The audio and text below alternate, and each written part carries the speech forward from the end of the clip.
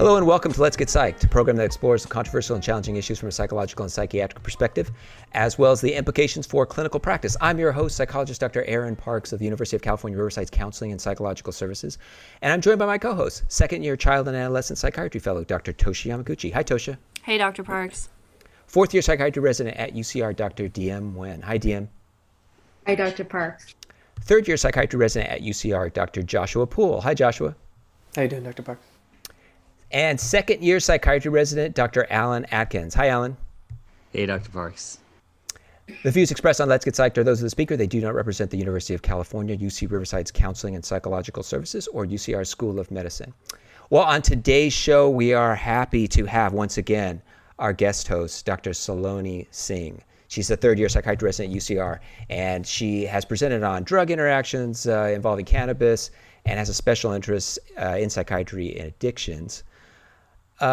So we had to have a second show on cannabis because there's just so many issues. It explodes with issues. And I just want to start it off, though. Saloni, maybe you could take this to our special guest. As far as the dangers or the risks of cannabis, we want to provide balanced perspective. So we've heard a lot of things about psychosis, maybe in adolescence, things like that, maybe how it exacerbates symptoms. What are your thoughts about what the research says about cannabis? Yeah, so it's very important to talk about the negative effects of cannabis. And when I did my presentation on the interactions, I looked this up, and basically there are negative effects. Something that Tosha mentioned in the previous show, I think, that you have this idea that a lot of our patients use cannabis for anxiety or depression when it's not actually indicated for those things. But worse yet, it can make those things worse, both in the short and long term. So when we use THC especially in higher percentages of the product, if the product has more THC or a higher ratio of THC, then we should talk about that, THC and CBD. We should talk about that later. Yes, yeah, and there is a difference between THC and CBD. So right now I'm talking specifically about THC, which is the I don't like to say psychoactive component because I think CBD is also psychoactive. It just doesn't give you a high, but it's what you consider, what we really think of when we think of weed. What we get our high from is the THC. So we have this increased acute anxiety when a lot of us use THC, and that's kind of what you might have heard of anecdotally, people saying that they get paranoid on THC, they get kind of on edge, which, even though a lot of people do get immediate anxiety relief, there are some what you might call a paradoxical reaction like this, where it's increased acute anxiety, especially with higher doses of THC. And then you have cognitive and psychomotor impairments of THC, again, both acutely and chronically. There's not as much evidence of chronic use. We just don't have a lot of research on THC in general, but definitely acutely there are cognitive impairments, especially to memory, which I think most people know about. If you've watched any kind of media or movie with people who use THC, you know that their short-term memory is not great.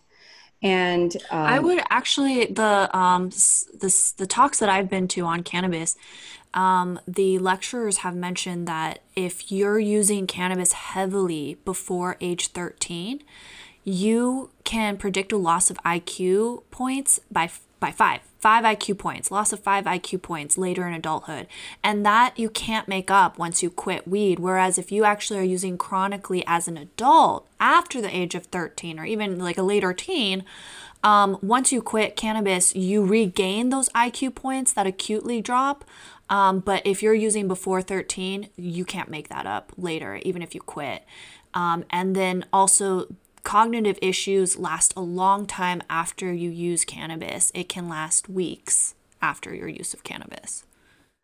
Sorry, right. Yeah. No, that's really important. I think what Tosha's just spoke to is this irreversibility that you have for some of these negative effects. And it's very pronounced when, you're younger. And that makes sense. What we know about the brain and neurogenesis, we know that, we have very little neurogenesis in general after we're born, but we have more, brain basically like synaptic formation and brain modeling. A lot of it is going on when we're getting, as we're children, as we're getting older, and progressing through our childhood. And so it makes sense that there are certain developmental things that happen in your brain that would be adversely affected by cannabis, because it even happens in adults, that in some way it's like a point of no return, like what Tosha said, that you just can't get it back even once you stop it, even if you've stopped it for years. And then I think another point that Tosha made was that it can last weeks, these negative effects. That's very important too, because THC is fat soluble. The way that we eliminate it from our body is different, say, than the way we eliminate alcohol. And so that is why THC lasts so long in urine drug screens and things like that. So you do have the cognitive impairments, though they may be quite subtle compared to the acute intoxication period. You have those cognitive impairments for weeks, more pronounced in younger people. And then, this is not even mentioning psychosis. And that's something that I don't know if someone else wants to talk about that, or there's a lot to say about that too. So psychosis is one of the main concerns we have about cannabis. And anecdotally, when I was working the inpatient unit in Riverside, it became rare. This is after legalization. It became rare to see an adolescent come on the unit who had a clean urine drug screen, meaning no cannabis, no anything. It became the norm to see a positive THC on the urine drug screen. And I also want to say we had a lot more psychosis on the unit too, because I worked pre-legalization and post-legalization. We had more psychosis, more severe psychosis, earlier psychosis, and that's what the data shows too, that there is a psychosis risk with cannabis. It's dose-related and potency-related. And early cannabis use is associated with a 2 to 3 year earlier onset of schizophrenia. I think that I just want to provide some context that it does kind of depend on what we're talking about, chronic heavy use, and sometimes it's hard to measure as far as separating these groups and studying these groups. Obviously they're associational kind of studies, and we can't do experiments and things like that. But I want to say that when I was looking at some of the research, it did depend on the number of traumatic events that the person had too. Is that, Saloni, have you looked at some of that research, like sexual trauma, for example? But then it wasn't significant when they looked at people without any kind of sexual traumatic things going on. Yeah. I think that I have read about the adverse childhood events and how they affect our mental health in general. Specifically, when it comes to cannabis, I couldn't speak to the research, but there were, that's a huge confounding variable as well. So that's another. When I was doing my presentation for the drug interactions, I was looking at the big question that we have is, do people who use cannabis, are they really getting better? Is their anxiety and depression really getting better, or is it getting worse over time with the chronic use? And basically it was really difficult to tease that out, because most of this is, of course, a lot of this research is prior to legalization. So it would be a whole different sample now, but prior to legalization, prior to it being so ubiquitous, right? The kids that you have that are seeking out cannabis or that have access to cannabis are in very different types of environments than the kids who don't. And that means socioeconomic environment specifically, parental monitoring. That was a big thing, is how involved are your parents in your life? How much are they around? If they're not around, you're more likely to use cannabis or any drug or get into trouble of any kind.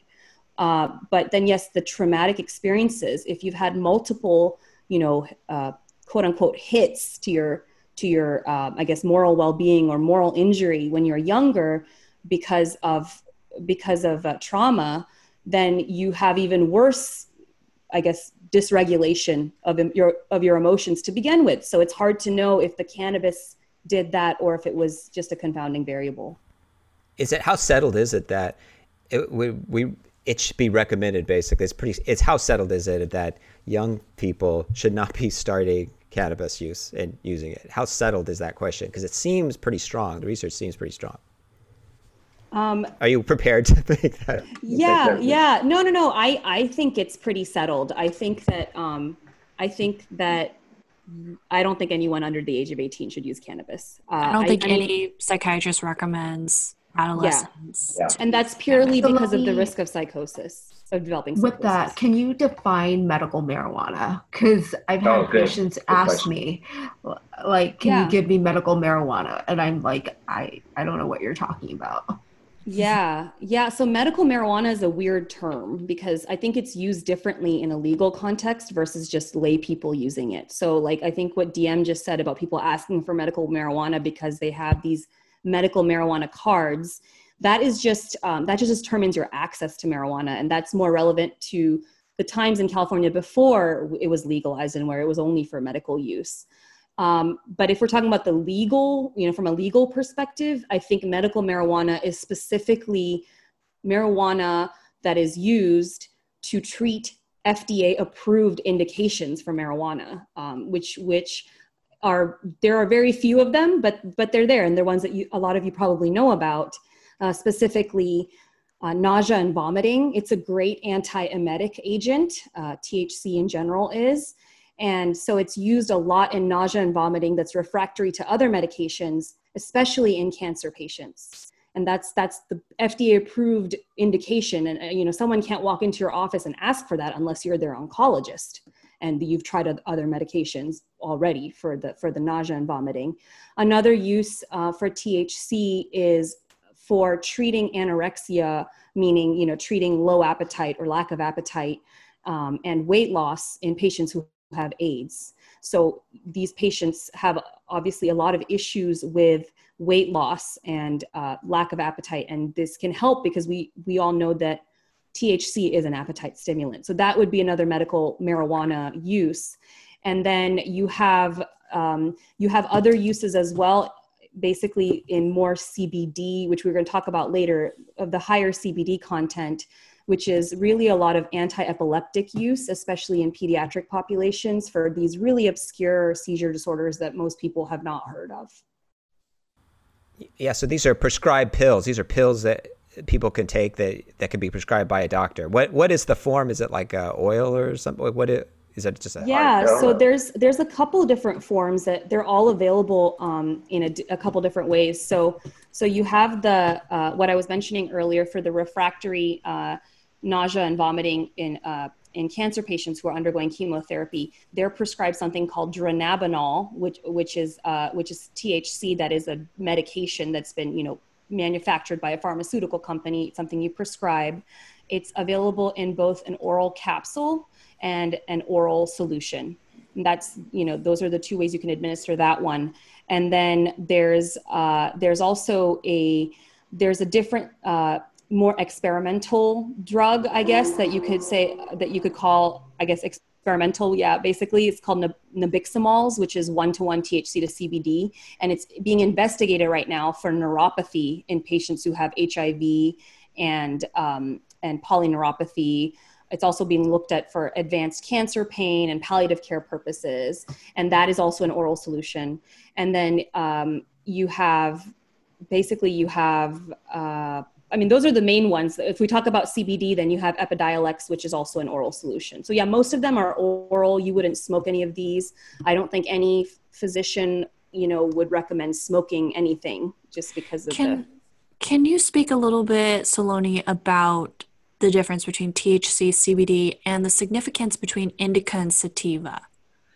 Yeah. I'll start with indica and sativa. So this was news to me as well when I did the research for this presentation, but there's actually no scientific difference between what people call cannabis sativa versus cannabis indica. It's actually just one. Sorry, go ahead. What is it like? Because when the marketing for cannabis splits cannabis into indica or sativa strains is what they call it. Or hybrid, yeah. Right. Can you talk a little bit about what is commonly associated with indica versus sativa? Yeah. So there's kind of I guess a nice way to remember it or an easy way to remember it, which is indica. You can call it like the Inda couch sort of strain of marijuana or cannabis, which is what you would think, that you're kind of couch locked, you're very lethargic, you're not really moving much. you know, it's more of that, what you might call like the body high, or the effects on your body and your movements and how active you are physically. And then you have, that's what indica is known for, is for more of that. So a lot of people use that more to relax after, you know, something stressful, or after a long day at work or something. Meanwhile, sativa is what is anecdotally known as the more pro-mind high or mental high marijuana. So it gives you more of the thought, basically the thought, I guess, impacts of marijuana, the thought, I'm not going to say disturbance, but basically it gives you more of those, the head high or the mental high that people like when they use sativa, to think about things in a certain way, etc.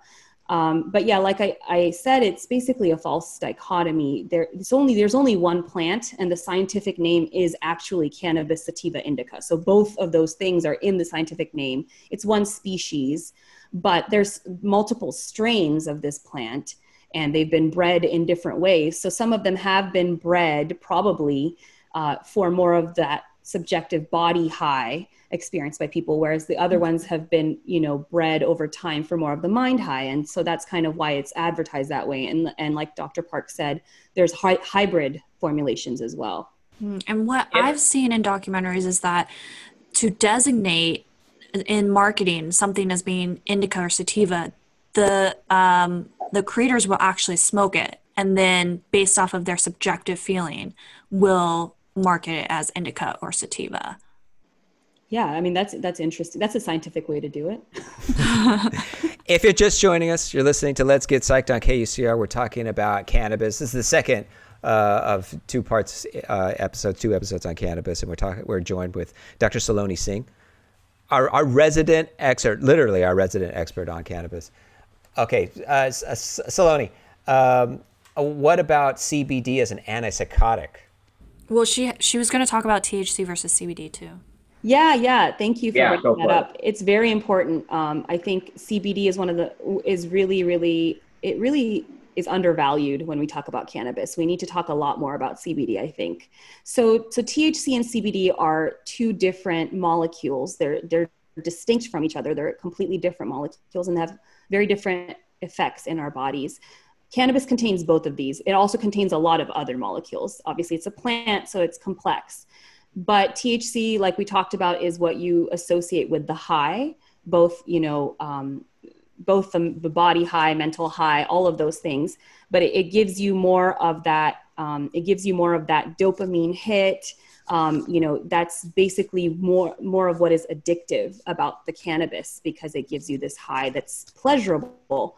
Meanwhile, CBD does also have psychoactive effects, but it does not give you any kind of high. So people don't really build a tolerance to it. It's very rare or almost like non-existent to be dependent on CBD from an addiction standpoint, that is. So it's really different. And then what Dr. Parks was saying about the antipsychotic properties, I think is really important. And this is why we mentioned, I think we might've mentioned this earlier, but the cannabis that's available today is really different from the cannabis that was available 20, 30 years ago. So, your parents, your grandparents' cannabis is not the same as what we have access to in these dispensaries now. And the main difference is that these plants have been bred over time to have higher and higher and higher THC content, because that's what people seek, right? That's the pleasure they seek out of THC. That's what gets them thinking in an interesting way, or gets them, gives them the appetite stimulation, all of that.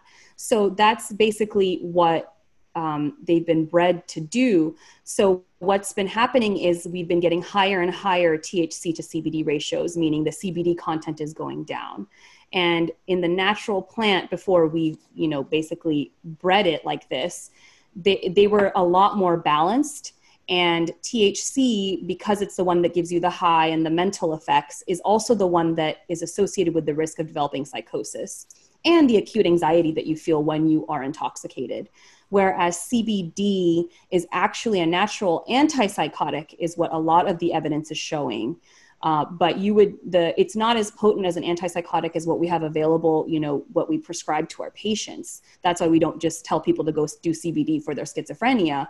Another reason is because CBD that's marketed in dispensaries often actually has THC in it when tested by third parties.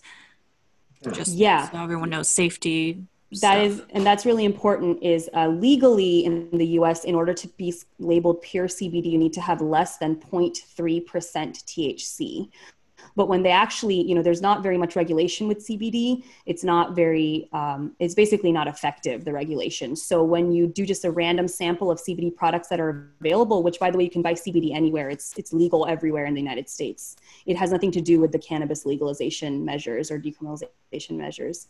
But when you buy these products and you take a sampling of them, and this is something that I discovered for my presentation as well, actually 21%, so 1 in 5 of those supposedly pure CBD samples had a significant amount of THC, and I mean up to 16% THC, whereas the legal requirement or cutoff would be 0.3%. So yeah, you have to be careful what you're getting, because you think that you're getting an antipsychotic or something that's not going to get you high or not be addictive, but you might be getting that.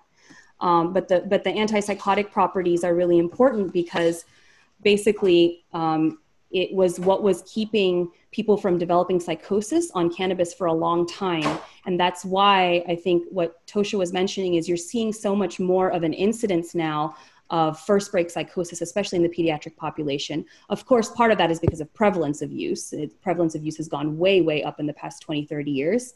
But I think a lot of it is also the potency of these strains and the THC potency and the THC content, which is causing more psychosis because the CBD is not there to balance it out. That's a great point. That brings up a question, like if you overdose on THC or some sort of cannabis edible or something, because that happens, fairly frequently.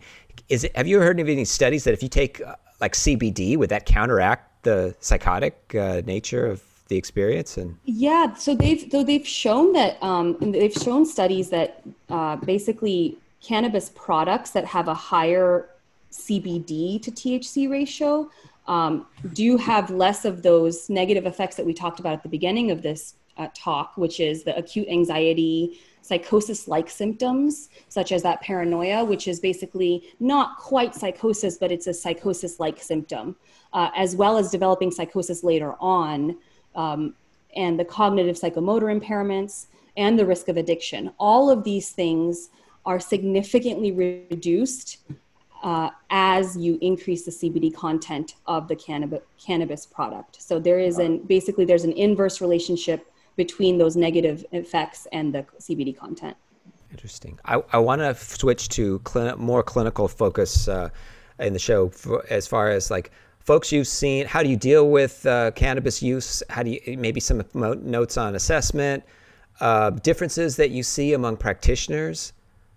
I have my own thoughts, but who wants to kind of tackle that one as far as, when they deal with it in a clinical way, when they see use and what they say? I think I want to link that to a question I've been wanting to ask. So yeah, go ahead, Alan. Whoever else wants to answer. And this maybe I can link this to your question in the sense that a lot of it is we're wondering what to say to patients about these things.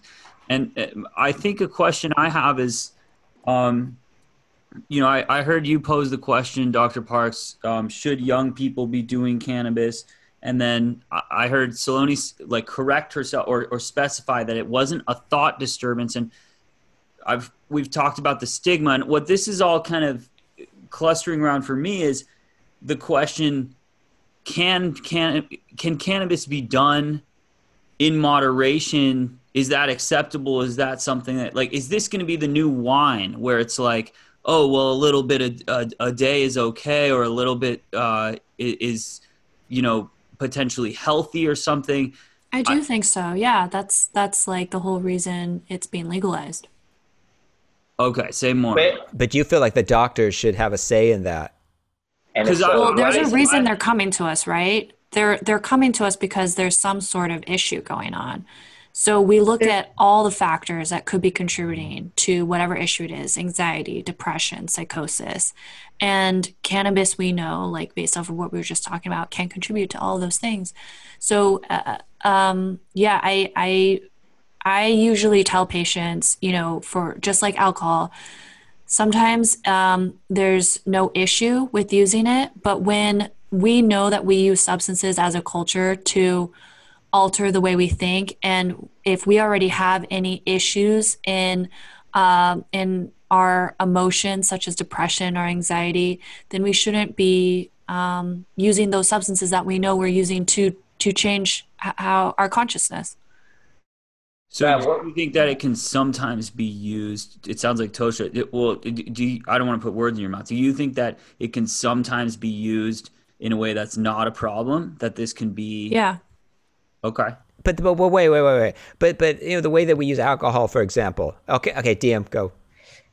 So sorry with that. I think what Tosha and Alan there are two types of patients that I see. There are ones who are looking for permission to medicate with marijuana or substances, and having a diagnosis gives them permission, they think, to medicate with these substances. And as a doctor, you're giving them permission to medicate by giving them this diagnosis and prescribing it for them. That's why they're asking for it.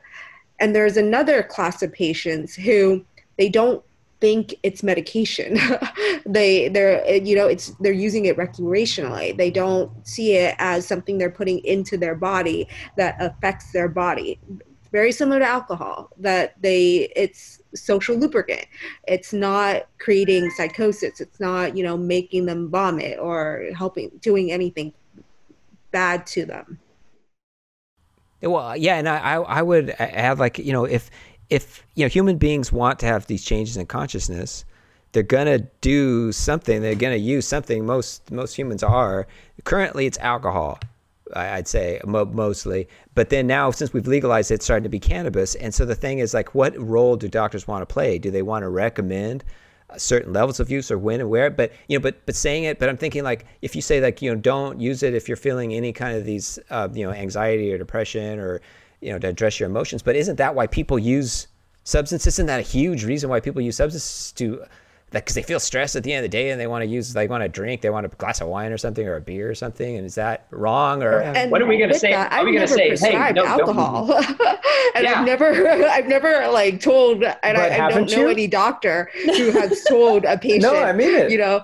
Like a benzodiazepine. Joshua. No, I mean, but haven't you? If you're offering a benzodiazepine, that's. Yes, and to be fair, now I tell a patient who asks for a benzodiazepine, it would be equivalent to me giving you a shot of vodka, and I don't do it anymore. Or I use that too, DM. Yeah, you're right. Yeah, there are some in it, and that's why we're so cautious now with the benzodiazepines, what we do have. But there's a difference between, yes, what is socially acceptable and what is prescribed by your doctor or recommend. I mean, it doesn't have to be a prescribed thing. It could be, because they're coming to doctors, seems like a logical place to go to, saying, like, hey, I want to relax, I drink, I have one beer a drink. That's the CDC says no more than that every day. Hey, but I want to switch to marijuana. I mean, what role do you want to play? Or do you want to have, like, well, my stance is that no drugs. I mean, my stance is like no. Alcohol use disorder, somebody else can speak to it, is defined. Like, there is a criteria where certain number of days that you use where it becomes abuse. And same with cannabis use disorder, we have that defined too. Exactly. So what we're saying is, yeah, sure, if it's legal, it's legal. Live your life. But everything in moderation. Anything can be abused. And everything you put into your body will have consequences.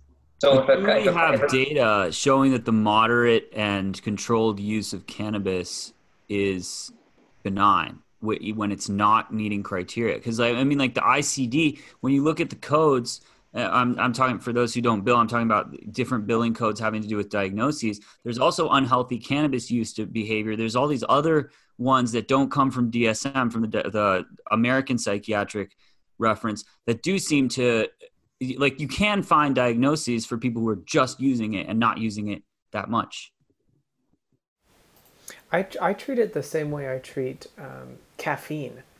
Like if somebody has a known anxiety disorder, caffeine is not illegal, but it is a substance that we willfully imbibe that has a massive market around its use, and it is a psychoactive substance. And you can induce different states by using a lot of caffeine. So when a patient comes to me and they're like, oh, I have this, severe anxiety disorder, and I also have 18 shots of espresso a day, then I say, well, your use is problematic then. Or like for cannabis, if somebody has a psychotic disorder, it's like if there's THC anywhere near what you're doing, you're going to make it worse, and my medications are not going to work. But like if somebody is a relatively calm person with a little bit of the blues or whatever, and they say, oh, I smoke once a day, I still kind of go, maybe cut down on as much THC as possible, but relative to the CBD, I don't know. I think you have to kind of tailor it because these things are available. And that is the last word, Joshua. You've been listening to Let's Get Psyched on KUCR. And today we talked about cannabis use and the research behind it with Dr. Saloni Singh and the gang. Thank you to our co-hosts, Drs. Toshi Yamaguchi Diamwen, Joshua Poole, and Alan Atkins. If you have comments, questions, suggestions for the show, you can write us at getpsyched@gmail.com. That's getpsyched@gmail.com. And you can also listen to past episodes of Let's Get Psyched on your favorite streaming platform. This episode was recorded in each of our respective homes and then mixed by our producer at KUCR, Elliot Fong. So special thanks go out to him. And I've been your host, psychologist Dr. Aaron Parks. Tune in next week for another edition of Let's Get Psyched.